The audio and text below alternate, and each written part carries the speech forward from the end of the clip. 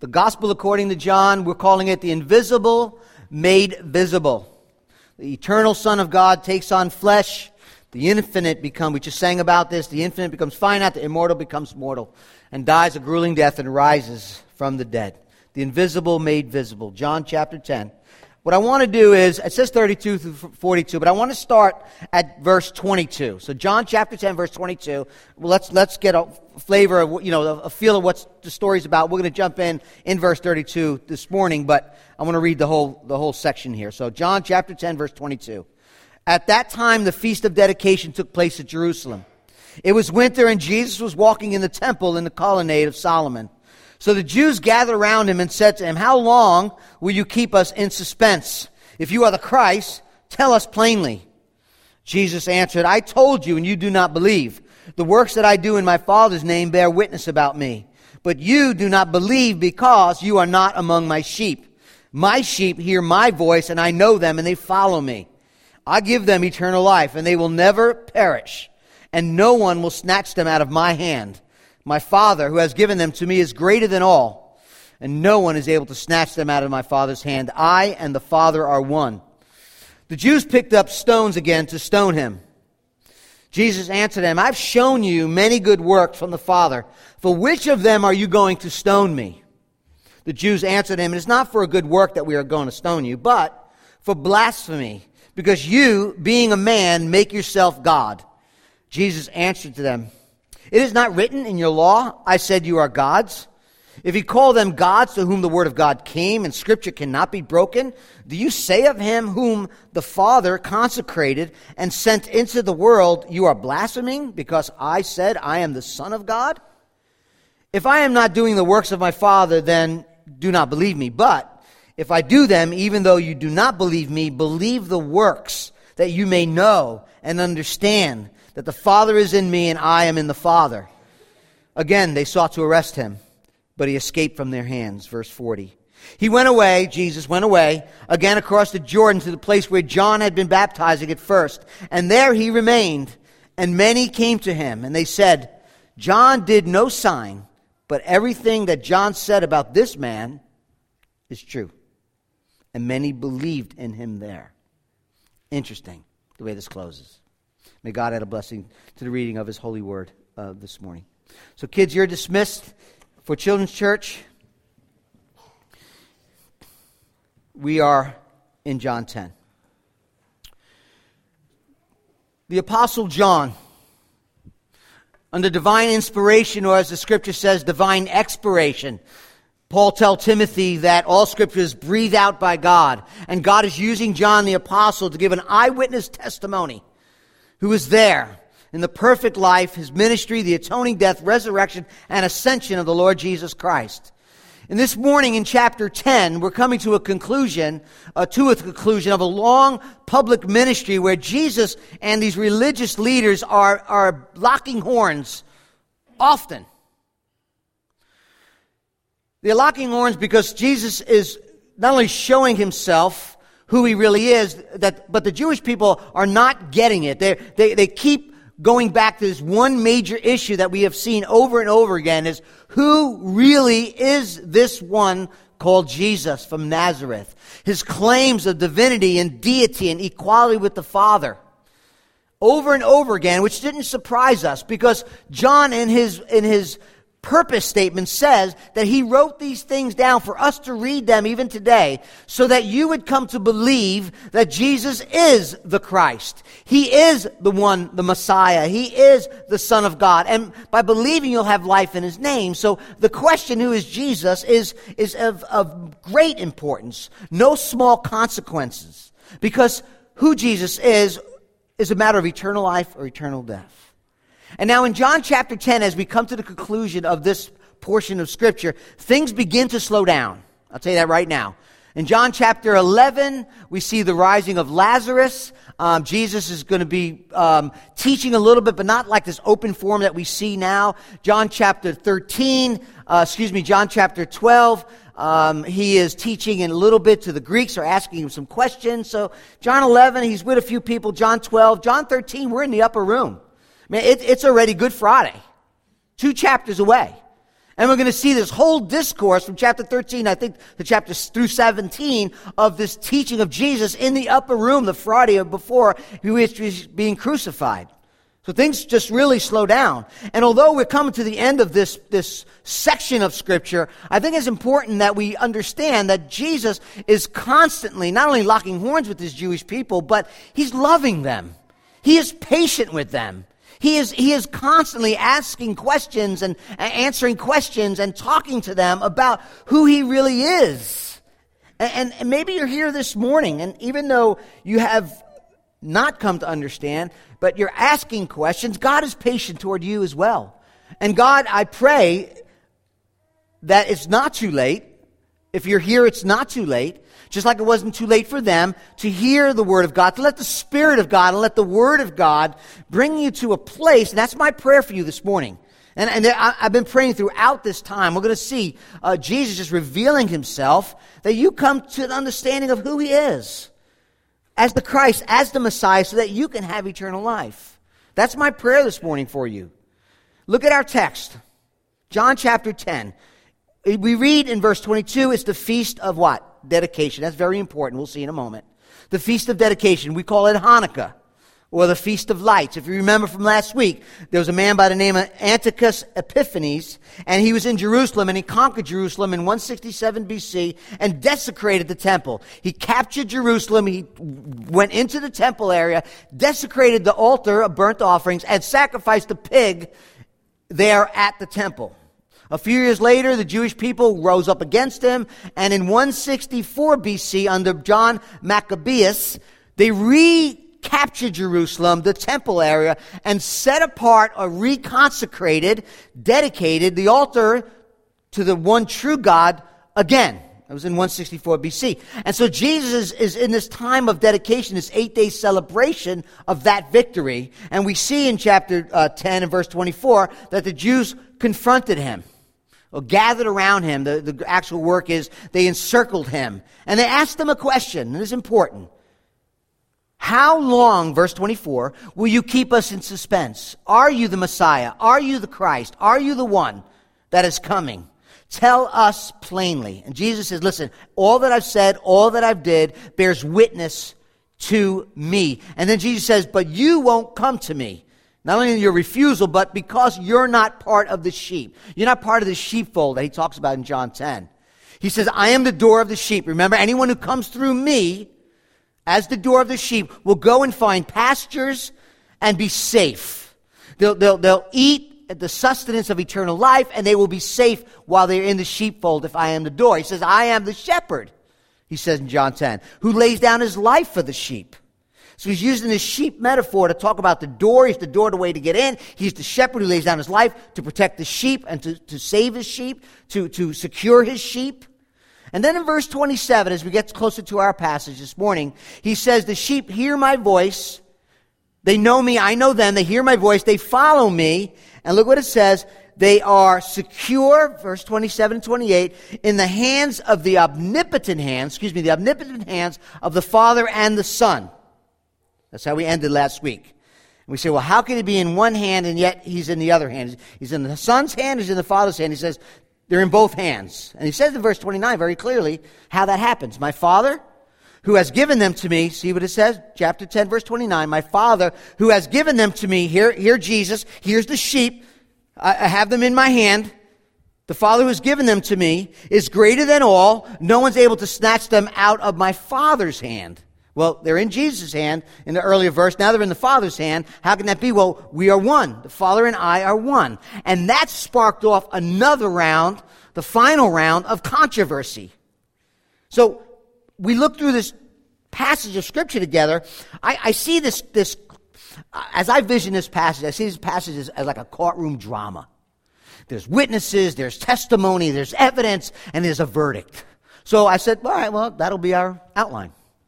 The testimony, evidence, and the verdict. If you're following us, it's simple as that, okay? So let's look at first the testimony. When Jesus tells the religious leaders that his sheep are secured in the Father's hand and in the Son's hand, sparked off this controversy. I and the Father are one, he says. How can that be? When they're in my hands, they're in the Father's hand. When they're in the Father's hand, they're in my hands. And he says, I and the Father are one. Now, that sparks off this major problem. There are multiple cults that deny the deity of Christ. They have at least 3 problems. Number 1, Jesus himself is claiming, I and the Father are one. Over and over, we'll see in a minute, claiming, I and the Father are one. The early disciples, we'll see when we get to John 20, Thomas sees the risen Lord, falls down on a Jewish boy all his life, monotheistic, one God, the Shema, the Lord is one, falls on his face and cries out, my Lord and my God. And Jesus calls it faith. Jesus says he's God. Thomas makes a declaration. And the religious leaders, those who hate Jesus, knew exactly what Jesus was saying.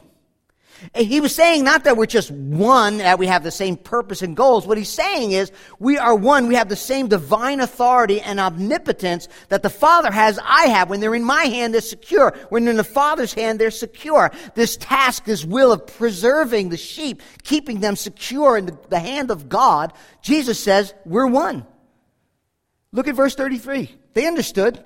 It is not for your works that we're going to stone you. I mean, they got stones.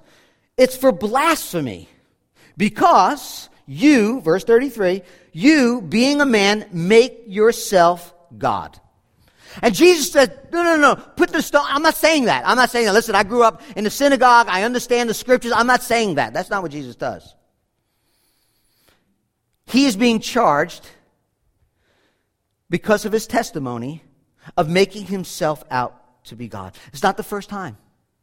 It's not the first time that Jesus talks about his one in essence and one in nature as the God of the Old Testament. It's not the first time. Chapter 5, he heals a man on a Sabbath. And he says, as I'm healing this man, I'm walking in step with my Father, because my Father, the Creator, God, is working as well. We're both working together. Chapter 5, verse 17. My Father's working, and I'm working. And it says the Jews tried to kill him. Not only because he was breaking the Sabbath, because it was a Sabbath day, but even calling God his own Father, making himself equal with God. The Gospel according to John keeps coming back to this for a reason. This is extremely important, that we understand who Jesus truly is. When he says, my Father, he's not talking about in a creative sense, like, he's the Father of us all. If that were the case, the Jews would have agreed. In a creative sense, God is the Father of us all. But what they understood Jesus to be saying, again, he doesn't say he's not saying it. When he calls himself, this is my Father, like Son, he's talking of being of equal essence with the Father. It involves equality. It's not just breaking the Sabbath. That was bad enough. But when he calls himself, when he says my Father, they understood exactly. That's why they wanted to kill him. And that's why they do kill him. Now they got stones in their hands because of the testimony of Jesus. I and the Father are one. In my hands, in the Father's hand. In the Father's hands, and in my hands. Look down at verse 34, the testimony. I love this. Jesus is like, all right, you don't understand. Let's have a Bible study. Get your Bibles open. Psalm 82. So verse 34, this is what Jesus is going to point to Psalm 82. He's going to be a good Bible teacher here. He's opening up his Bible. Jesus says to them, is it not written? Talking about the law. Talking about the Old Testament. Is it not written in your law? I think he's trying to, not that it's not his law, he's trying to distance himself from these people who are unbelieving, hard-hearted people in their approach to the law. Isn't it written in your law, in the Old Testament? I said, talking about the God, I said you are gods. If he called them gods to whom the word of God came, and scripture cannot be broken, do you say of him whom the Father consecrated and sent into the world, you are blaspheming because I said, I am God? Interesting. First thing you need to understand about this argument is Jesus is using a very distinctive, regular argument in that day, rabbinic argument from the lesser to the greater.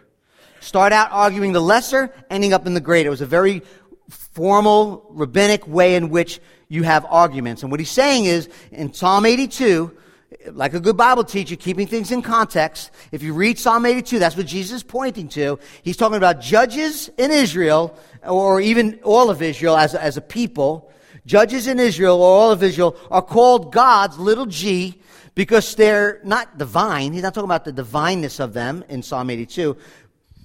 The psalm has to do with them acting and standing in the place of God as judges. When we judge, and God has given us the divine right to do so as judges, and He does, they're acting in the place of God. And that should be, we talked about this a couple weeks ago, you should judge people very carefully. And what he's saying is there's Israel judges in Israel representing and standing in the place of justice, exercising God's authority. You read Psalm 82, that's what it's about.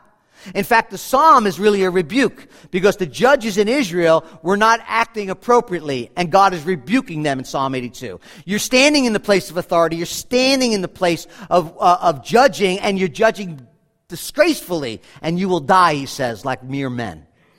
It's a rebuke. Psalm 82 is a rebuke toward the judges of Israel. What's so interesting, though, as I was studying this passage, is there are many places in the Old Testament where God calls mere men who stand in His place God, small g. I didn't know that. In fact, I won't even mention them all. But Exodus 4, God comes to Moses and says that Aaron's going to speak to the people on your behalf, Moses. And this is what it says. And he, Aaron, shall be your mouth, Moses, and you shall be a God to him. Well, it doesn't mean that he's God, capital G, but in the sense of standing in the place and speaking for God. Exodus 7, the Lord says to Moses, I'm sending you to Pharaoh, and you'll be like God to Pharaoh. In other words, stand in my place, speak my words, and you'll be like God to Pharaoh. Exodus 21, Exodus 24, the place of judgment is called Elohim, where the judges sat. Very interesting.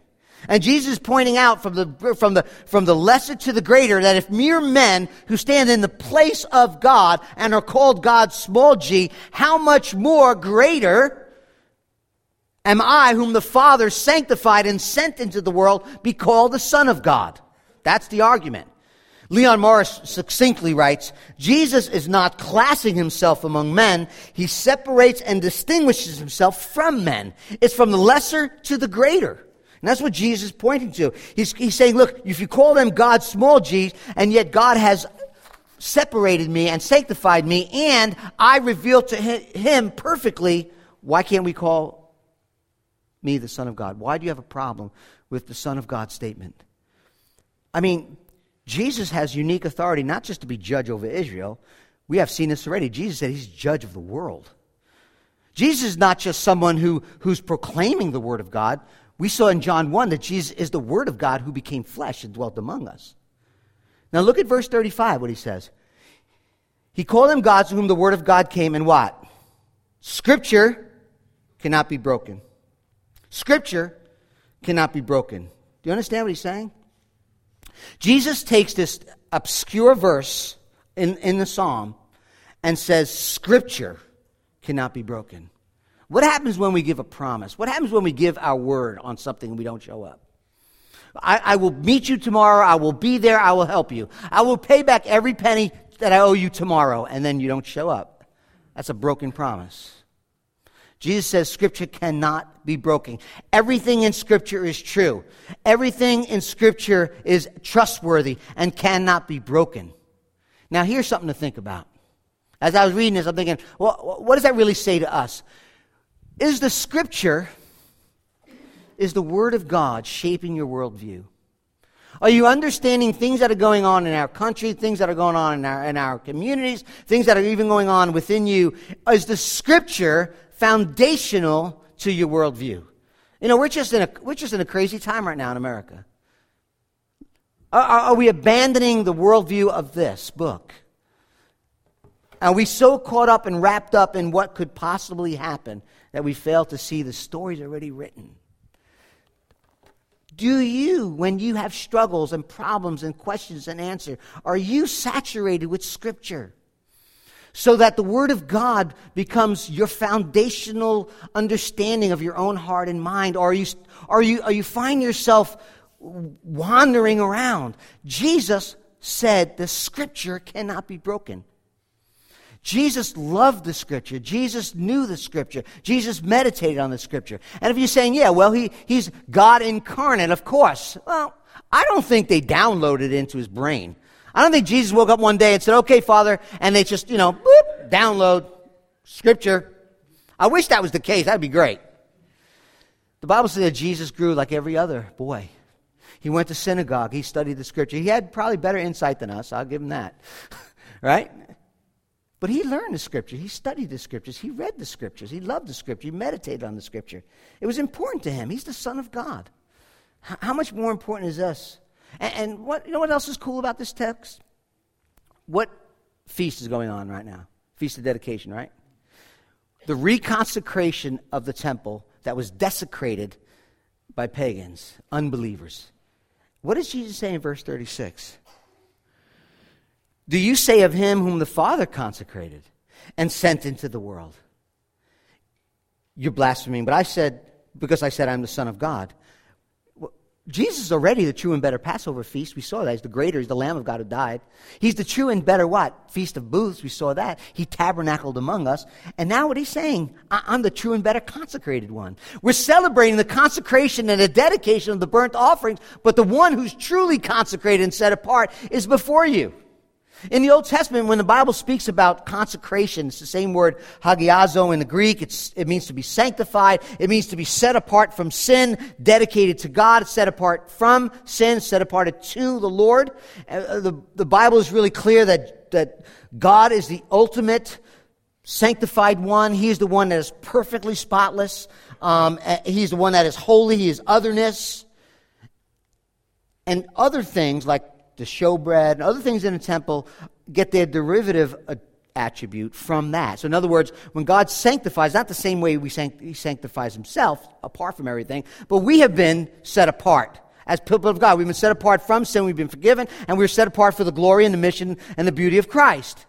So what Jesus is saying here, and what he's pointing to, I love it, is that the real and the final and the crucial act of setting something apart was exclusively the setting apart of the eternal Son of God, who took on flesh, who was on mission to die for sinners like us.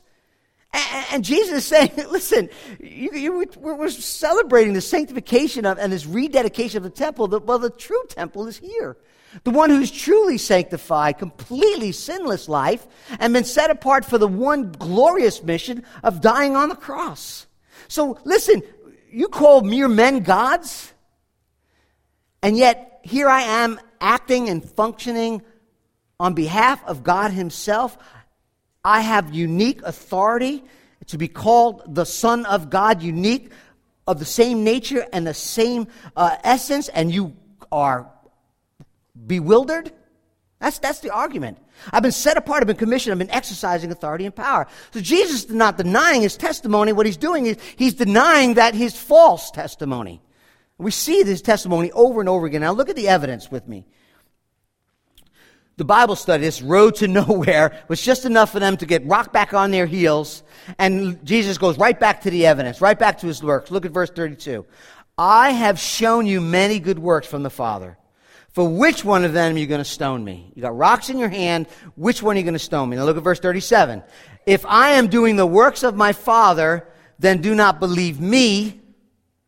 But if I do them, even though you do not believe me, believe the works, that you may know and understand that the Father is in me and I am in the Father. In other words, if you're not going to listen to my testimony, if you're not going to heed to the things that I'm saying, look at the evidence. Look at the evidence. The works that all I've been doing is privy for all of you to see. You've seen my works. I've done them out in public. You've seen the evidence right before you, and that evidence points to the fact that I am one with the Father. Now, Jesus did a lot of things. I am sure that Jesus, in his love and his mercy and his kindness toward people, was showing the works of the Father as God is loving and kind and merciful. Absolutely.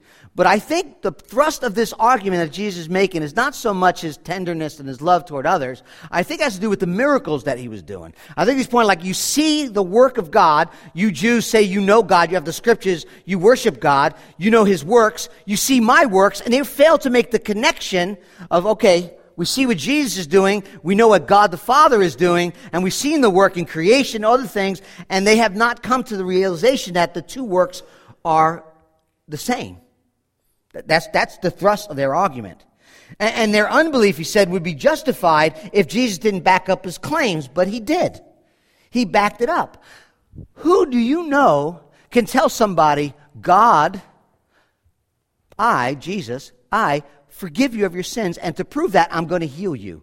Who do you know walks on water and raises the dead? I mean, all the things that Jesus did. Who takes 2 fish, 5 loaves of bread, and feeds 12,000 people? Only God does that.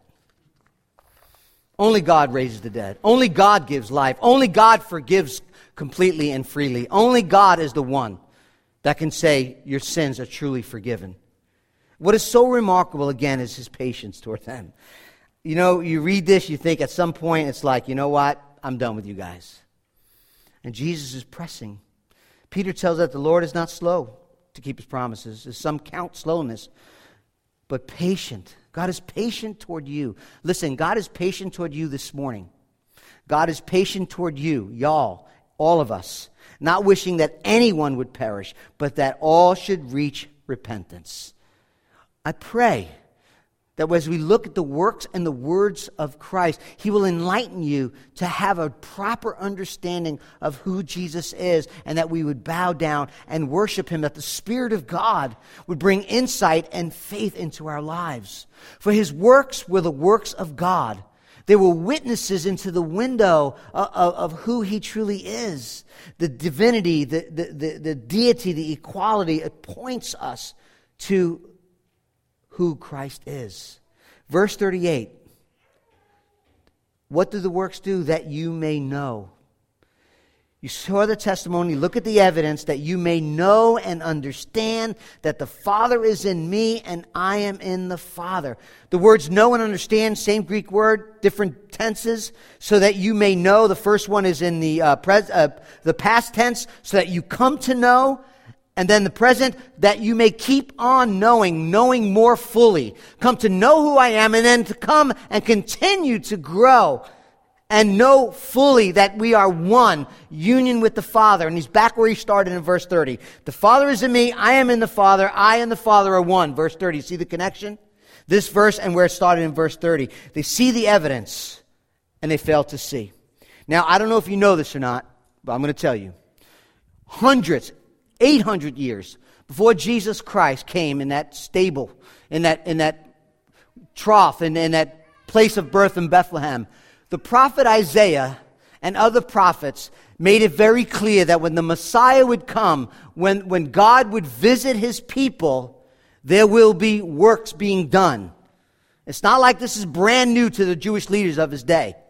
Isaiah 35 says, "Behold, your God will come with vengeance and with recompense of God. He will save you." God will come, he will save you. "Then the eyes of the blind shall be opened, the ears of the deaf unstopped. Then shall the lame man leap like a deer, and the tongue of the mute sing for joy." So get ready, Israel. When the Messiah comes, the blind will see, the deaf will hear, the mute will speak. Miraculous things will happen. So when the Anointed One comes, there'll be power, there'll be authority.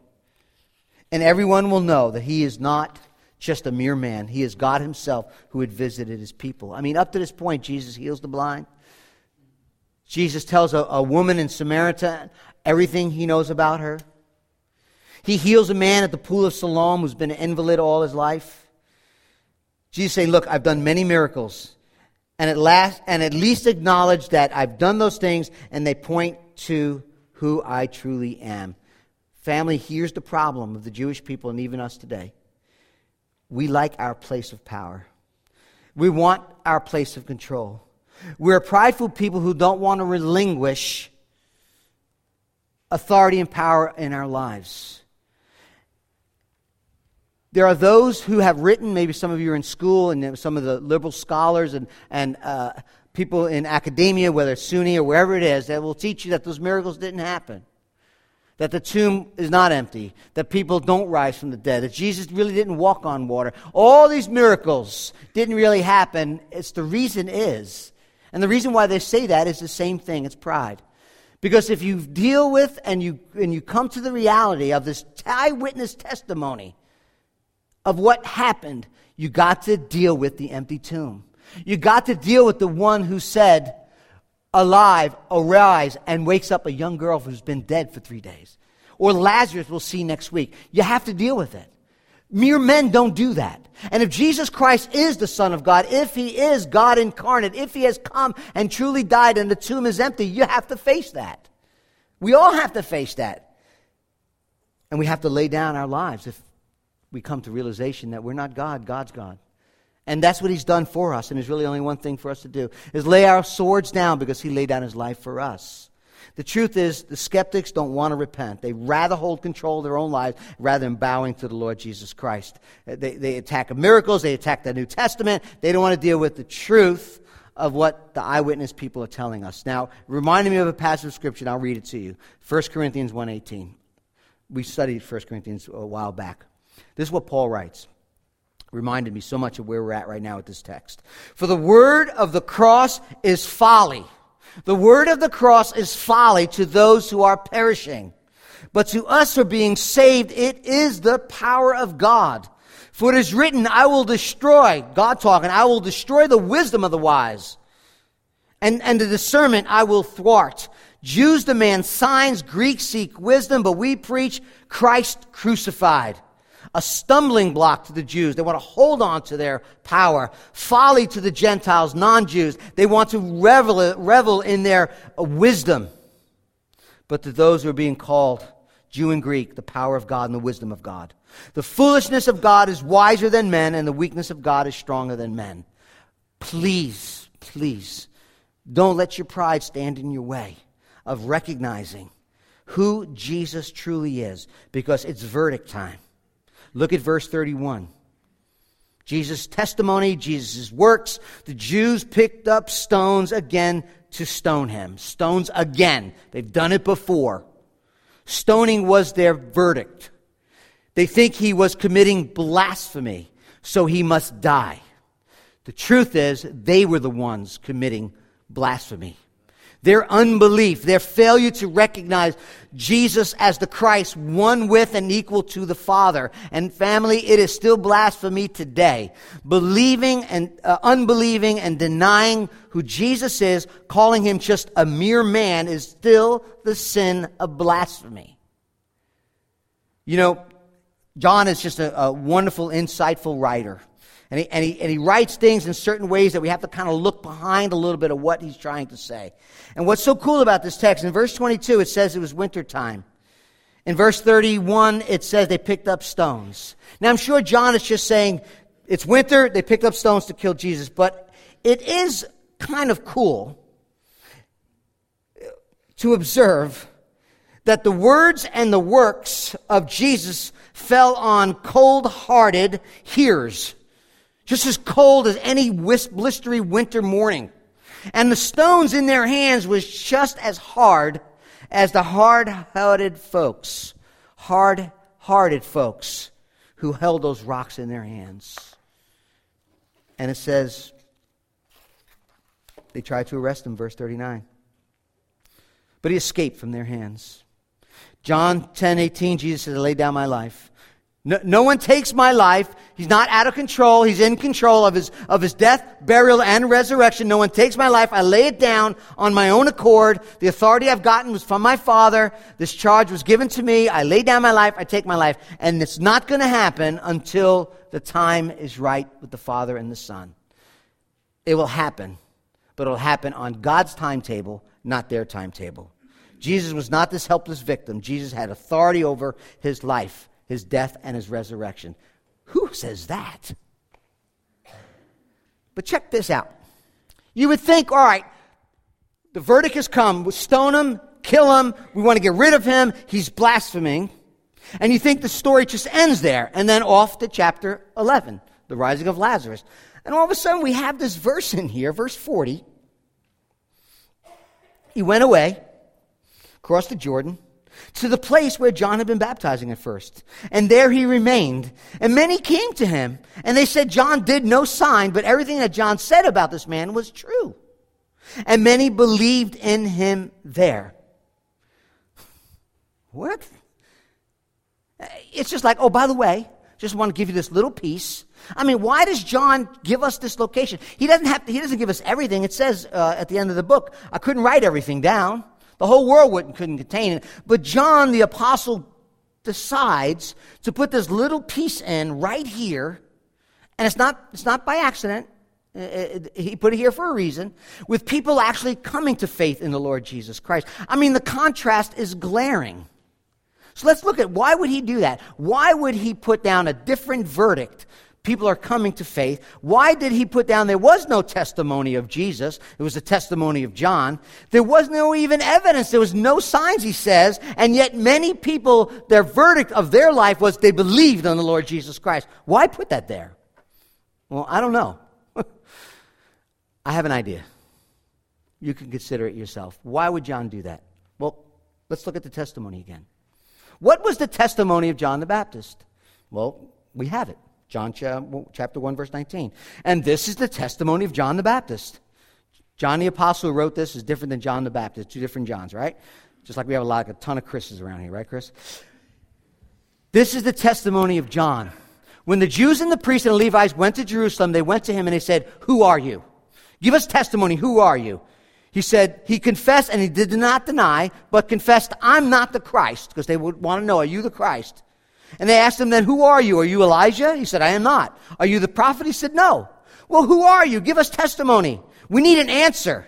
And he said, I am the voice of one crying out in the wilderness, make straight the way of the Lord. It's not about me, it's the way of the Lord.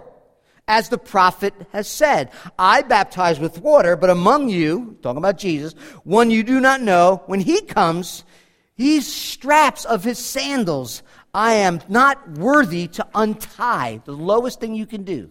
I can't even untie his shoes.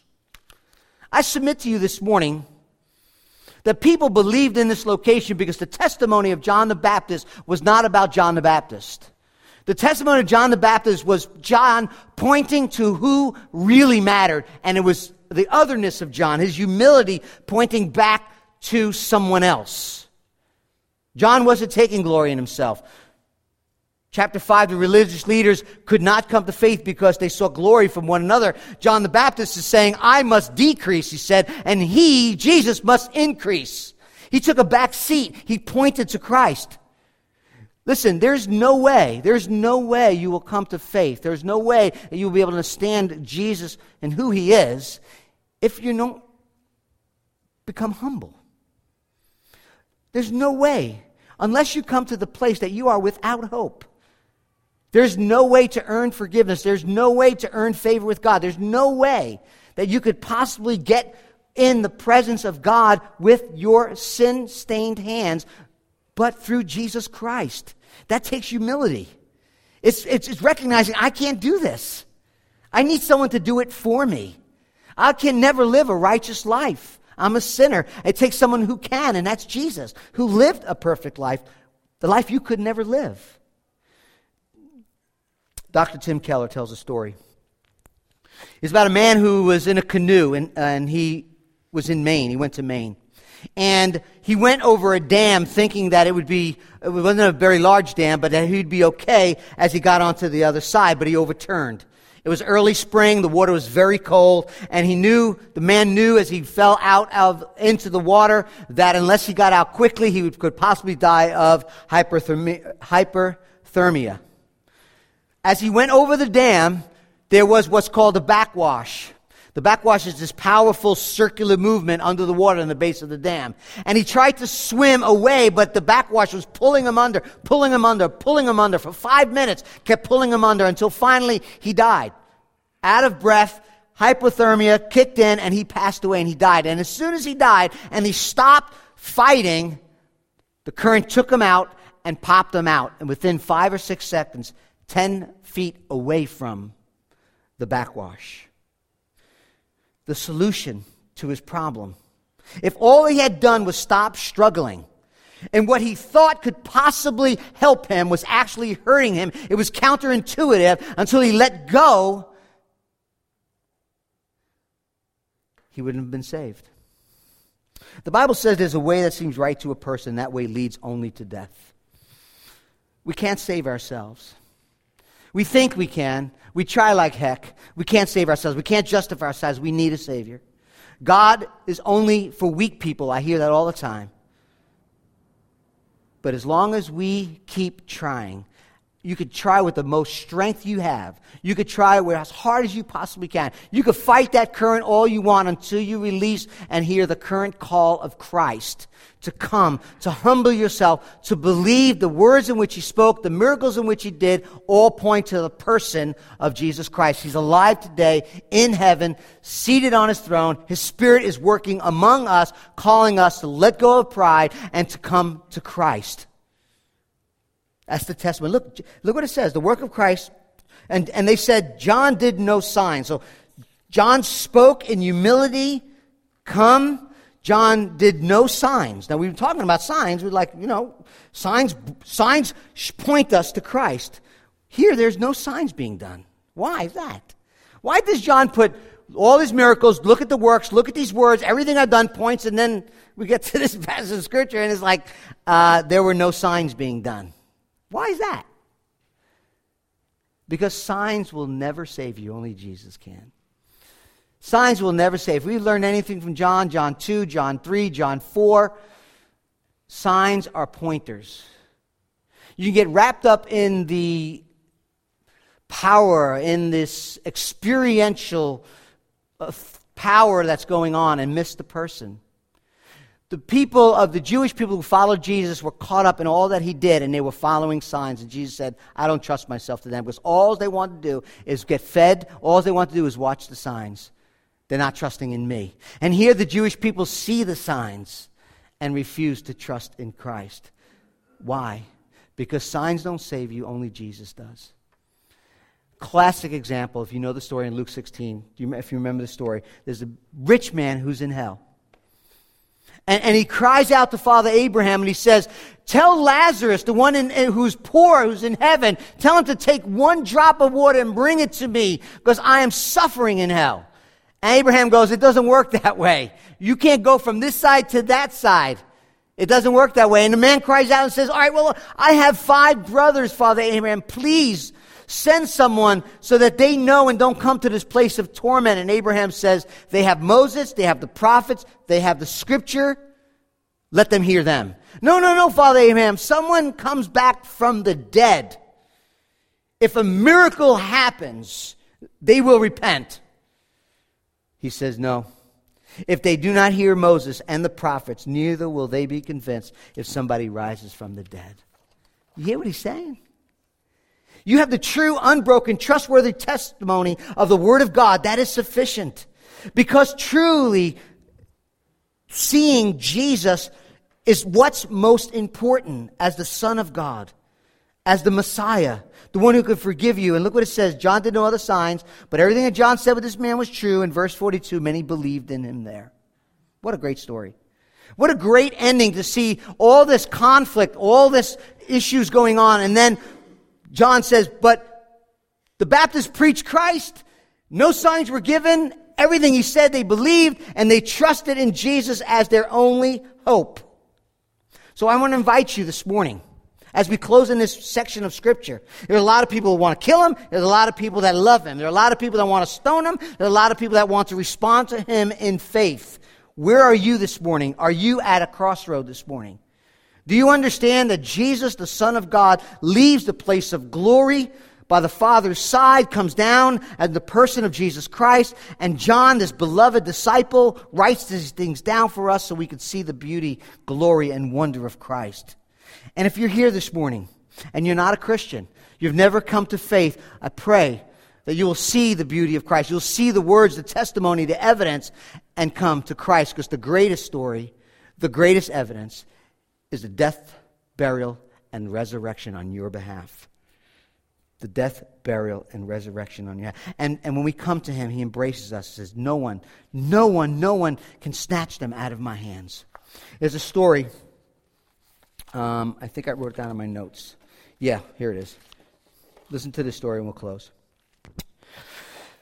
There was a gentleman in London, and he was a poor man. He was a beggar. He traveled all around. And one day, as he found himself in the city of London, he's looking over the river there in London, and he's just standing at attention, and he's crying and he's crying and he's crying and he's weeping. And one thing he keeps saying over and over again was, "You were right. You were right. You were right, Davy. You were right." And somebody came along and said, "Sir, are you okay? What's going on? You seem to be very upset. You seem to be weeping. You're crying. You're distraught. What's going on? You keep saying, you were right, Davy. You were right." And the man said, "You see the horse and carriages going by? Yes. That's Dr. David Livingstone, missionary doctor, proclaiming of the good news of Jesus Christ." And the man said, "Yes, I know. The funeral procession is going on this morning." And the man said, "Yes, but did you know that I grew up with him? I was in the same town with him. I was in the same Sunday school class with him year after year after year. And one day, as a small boy, the teacher said to everyone, 'You're at the crossroad. What are you going to do with Jesus?' And it was then that David Livingstone said, 'I'm going to trust him all my life.' He said, 'But I turned my back on everything and walked away. And here I am, years later, crying, 'You were right, David. You were right, David. You were right, David.'" Don't be like that man. Make your decision today. We don't have tomorrow. Make your decision today. Jesus Christ has made himself known clearly through the testimony, through the works, and through an empty tomb. He's alive today. Trust him. Repent of your sins. Believe on him. And if you're a Christian this morning, this applies to you too. This applies to you too. Keep coming back to that place. Jesus goes back to the Jordan where it all began. Sometimes we need to go back where it all began with the Father's arms around us, hugging us and loving us in the gospel. Sometimes we need to go back to where the works and the gifts of Christ come into our lives and we're embraced by the extended hands of Jesus, all that he has done in our place. So whether you're a Christian this morning or not a Christian, become a Christian today. Trust in the Lord Jesus Christ. And let's revel in his love for us in the gospel. Father, thank you so much that when we are secured in your hands. Lord, no one and nothing can separate us from your love. Nothing can take us away from the security of knowing you and loving you, Lord. Father, thank you for Jesus Christ, who lived a perfect life, a life we could never live, and died an atoning death for us as a gift. Father, I ask that your Spirit would work in our hearts even now. And maybe there's someone here that has never trusted Christ, never understood the reality of who he says he is. God incarnate, dies, rises, and forgives sinners. Father, pour out your Spirit. Help us to trust him today. Believe on him today. Put our swords down, our pride down, and walk with him today. And Father, as believers in Christ, encourage us as we sing. Strengthen us, Lord, that we are secured in your hands. And we ask all this for your glory, to make much of your name. In Jesus we pray.